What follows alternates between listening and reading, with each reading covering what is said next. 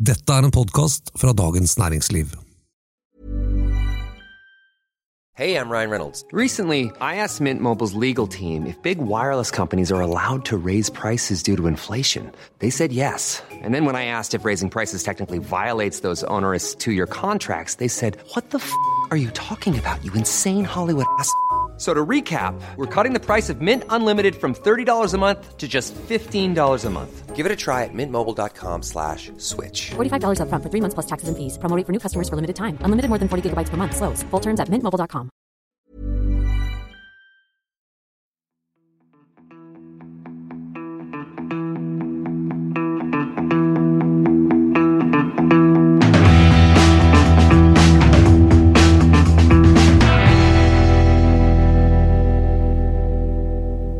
Av Norges rikeste og kanskje også mest temperamentsfulle menn tilbake i mediebildet.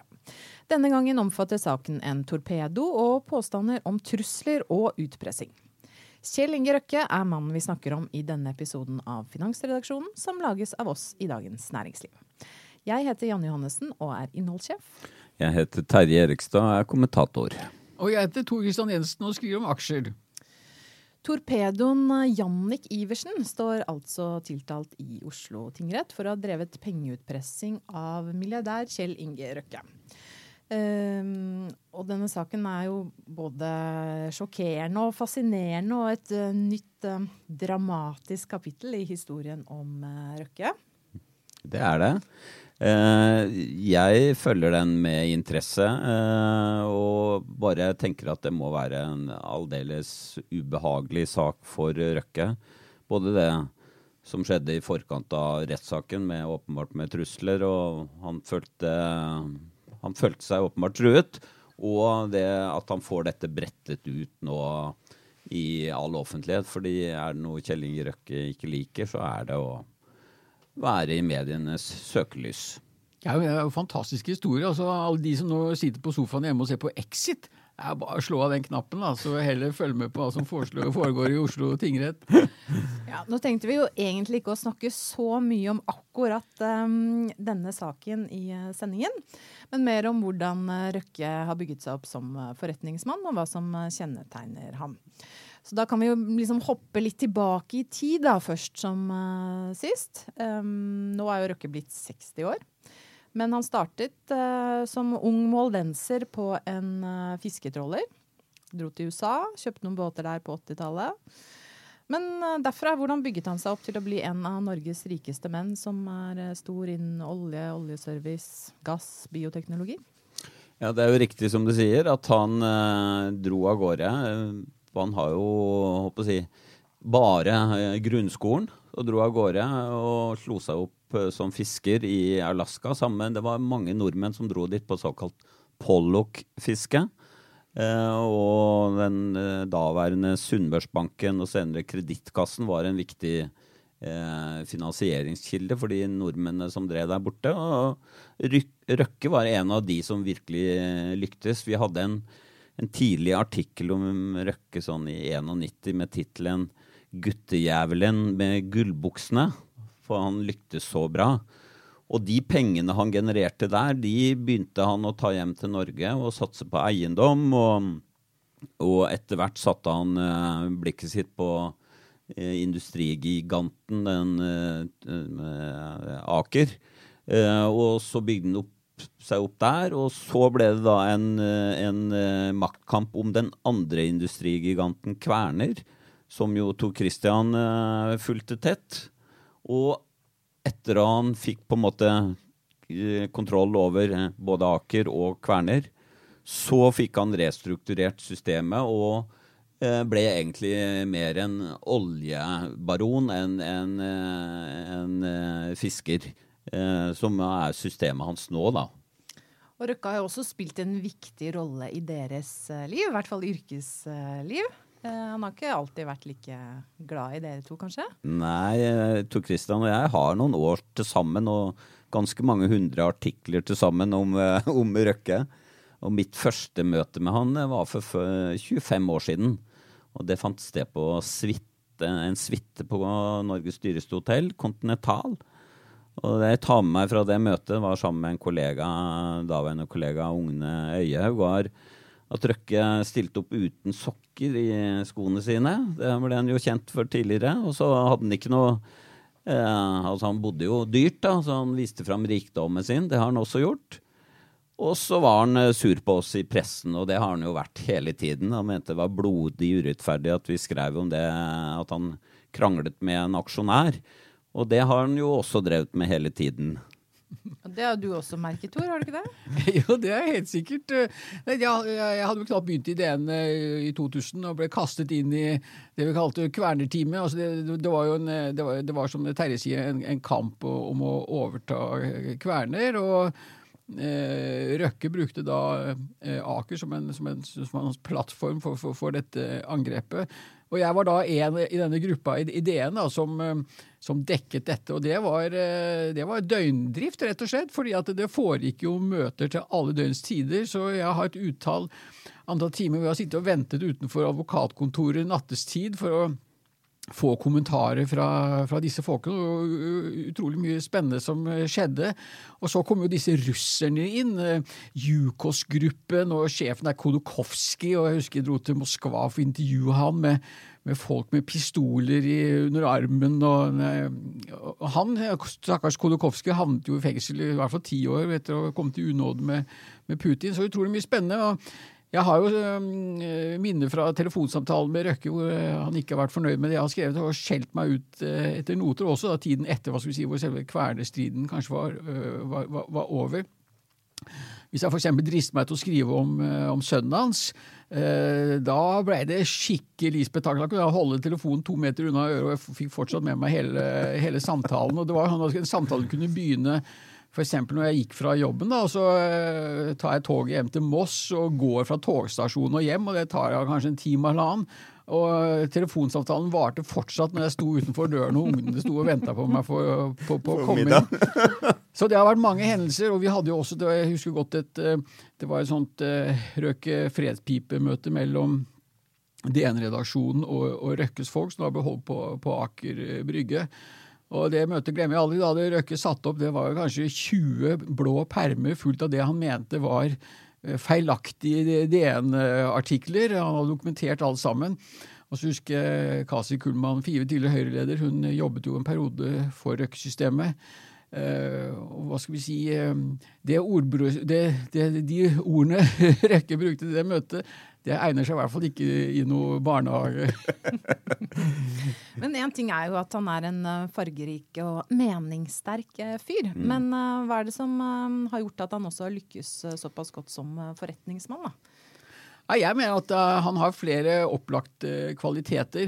Det første er nok et helt brennende ønske om å bli rik, om å være best. Det går jo historie om at han var liten hjemme i Molde, sto og hamret på døren og skal bli verdensmester, og det var da i langrenn, ikke i finans, men i langrenn. Det lykkes han aldri med, men jeg tror nok han har tatt med seg de ambisjonene inn i næringslivet. Og så har han nok også, hva skal vi si, en vilje til å gå så tett, altså kappe i hjørnet kan kanskje høres litt rart, men altså han er villig til å gå ganske langt for å oppnå det han ønsker, og derfor velger han også veldig gode rådgivere, han har veldig gode advokater. Det går jo historier hvor han har blitt kastet ut av det ene advokatfirmaet etter det andre i Oslo, for at han stiller så sterke krav og har en veldig spesiell oppførsel, før han da havnet i bar. Men det kjennetegner Røkke, at han er veldig bestemt på at han skal ansette og hyre folk som er mye, mye flinkere enn han selv, og det er en veldig, veldig sterk egenskap. Han har jo hatt lojale medarbeidere som har fulgt han i veldig mange år, og som han åpenbart setter veldig pris på. Og du nevnte jo advokatfirma Bar, og der hentet han jo sin nåværende konsernsjef i Aker-systemet, Eivind Eriksen, som jo har gjort en veldig god jobb sammen med Røkke, og Røkke er en krevende person. Men Røkke har jo rost han voldsomt, og det var vel vår konkurrent Finansavisen som hadde et oppslag om at han hadde tjent 500 millioner på å være sjefen i Røkke-systemet da. Og Øyvind Eriksen virker jo som en litt annen type. Han jo, også, kan man si. Han alltid blid og vennlig og veldig rolig. Det ikke alltid Røkke det samme, for å si det sånn. Det har vi som journalister opplevd. Men i tillegg til det Tor Christian sier, så har jeg lyst til å legge til at Røkke, ja, han har et voldsomt temperament, og han krangler, han vil ha det som han vil ha det. Han vil få det som han vil ha det, heter det vel. Men han velger litt hvem han vil krangle med. For eksempel de ansatte, de tillitsvalgte i Aker-systemet, Aker-Kværner-systemet, har alltid hatt veldig gode relasjoner til Røkke, og veldig stor tillit og støtte til Røkke. Og han har alltid holdt seg inne med bankene, som jo har vært, jeg håper å si, altså mye av det som gjør at Røkke har den posisjonen og de verdiene han har nå, jo at han har fått lån. Han har tatt stor finansiell risiko, og det har holdt på å gå galt, men han har klart seg. Og da har det vært viktig å alltid holde seg inne med bankene. Men så det en gruppering han ikke har holdt seg inne med, og det jo sine medaksjonærer. Der det jo en lang rekke av konflikter hvor Røkke har gjort transaksjoner mellom seg og selskaper han kontrollerer, som har vært veldig kontroversielle, og som andre medaksjonærer har gått til sak og ja. Og det kan man godt si at de hendelsene der, de betaler Røkke prisen for fortsatt, fordi at Aker, altså selve hovedselskapet som da eier disse eiendelene i Aker Solution og Aker BP og disse forskjellige selskapene, Aker handler fortsatt med en betydelig rabatt i forhold til de verdiene som ligger under. Det flere analytikere som enig i det, og at de mener at ja, ok, kanskje det skal være en viss rabatt i og med at du kan si det har en viss sånn konglomerateffekt, men uansett så mener de at rabatten alt for høy. Men jeg ganske overbevist på at det skyldes fortsatt at aksjemarkedet har ikke glemt. Nå det lenge siden vi har sett sånne transaksjoner med nærstående som Røkke var famøs kjent for tidligere. Det lenge siden nå, og mye nok takket være konsernsjef Øyvind Eriksen som ryddet opp i dette her, og så at skal vi få en fornuftig prising av våre eiendeler, så går det ikke an å holde på den måten. Men fortsatt så det en betydelig rabatt, altså. Dette det vel en del sånn minoritetsaksjonærer som ikke vil være enig, men Røkke fremstår jo som raus på en del andre områder. En ting jo at han lønner de nære medarbeiderne sine eksepsjonelt godt, men han jo også medlem av The Giving Pledge, en klubb hvor de mest kjente medlemmene vel Warren Buffett og Bill Gates, og har forpliktet seg til da å gi bort store deler av formuen. Han finansierer elitestudier for unge norske akademikere, og har spandert ballbinger i Asker. Altså, han en generøs type? Jeg tror han generøs når han, håper å si, for de tingene han brenner for, og som viktige for han. Og så han steinhard i saker, eller i forhandlinger hvor på en måte det en motpart som han liksom har et profesjonelt forhold til. Det jo, jeg synes jo det har jo vært mye strid rundt dette prosjektet om verdenshav og denne skyskraperen han skulle bygge. Ja, det store blå. Nordens største skyskraper på Fornebu, som jo da foreløpig ikke blitt noe av. Nei, jeg tenker jo at det jo veldig bra at han som har bygd seg opp med ressurser som tilhører fellesskapet, altså fisk og da olje og gass, opptatt av havet, fordi den siste klimarapporten fra FN virkelig alarmerende om hvordan utviklingen for havet og vil være hvis vi fortsetter som før.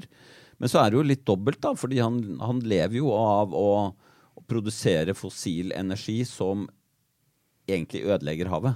Ja, og jeg må jo innrømme, altså, jeg har veldig, veldig store problemer med å se hvordan et hotell med 1000 etasjer, holdt jeg på å si, Men verdenshavenes hovedkvarter I Bærum skal redde havet? Ja, skal redde havet. Det sliter jeg voldsomt med. Jeg betrakter rett og slett som amerikanerne kaller det rent-seeking. Her gjelder det om å finne en av liksom fancy overbygning, og så får du et sugerør inn i det offentlige kasse. Det minner litt om altså, Norge vi har så utrolig mye penger i den norske staten, ikke sant? Og det bare, dette hotellet til Røkke, det bare en av en haug med eksempler av rikinger i Norge, ikke sant? Som lager en sånn litt sånn fancy overbygning, mens hvor det egentlig målet å kapre seg en del av de milliardene som ligger i statskassa. Du skal alltid tro det verste om folk, du. Ja, nei, jeg må bare beklage. Altså, det har blitt en yrkessvakhet. Kanskje jeg burde gå til psykolog? Ja.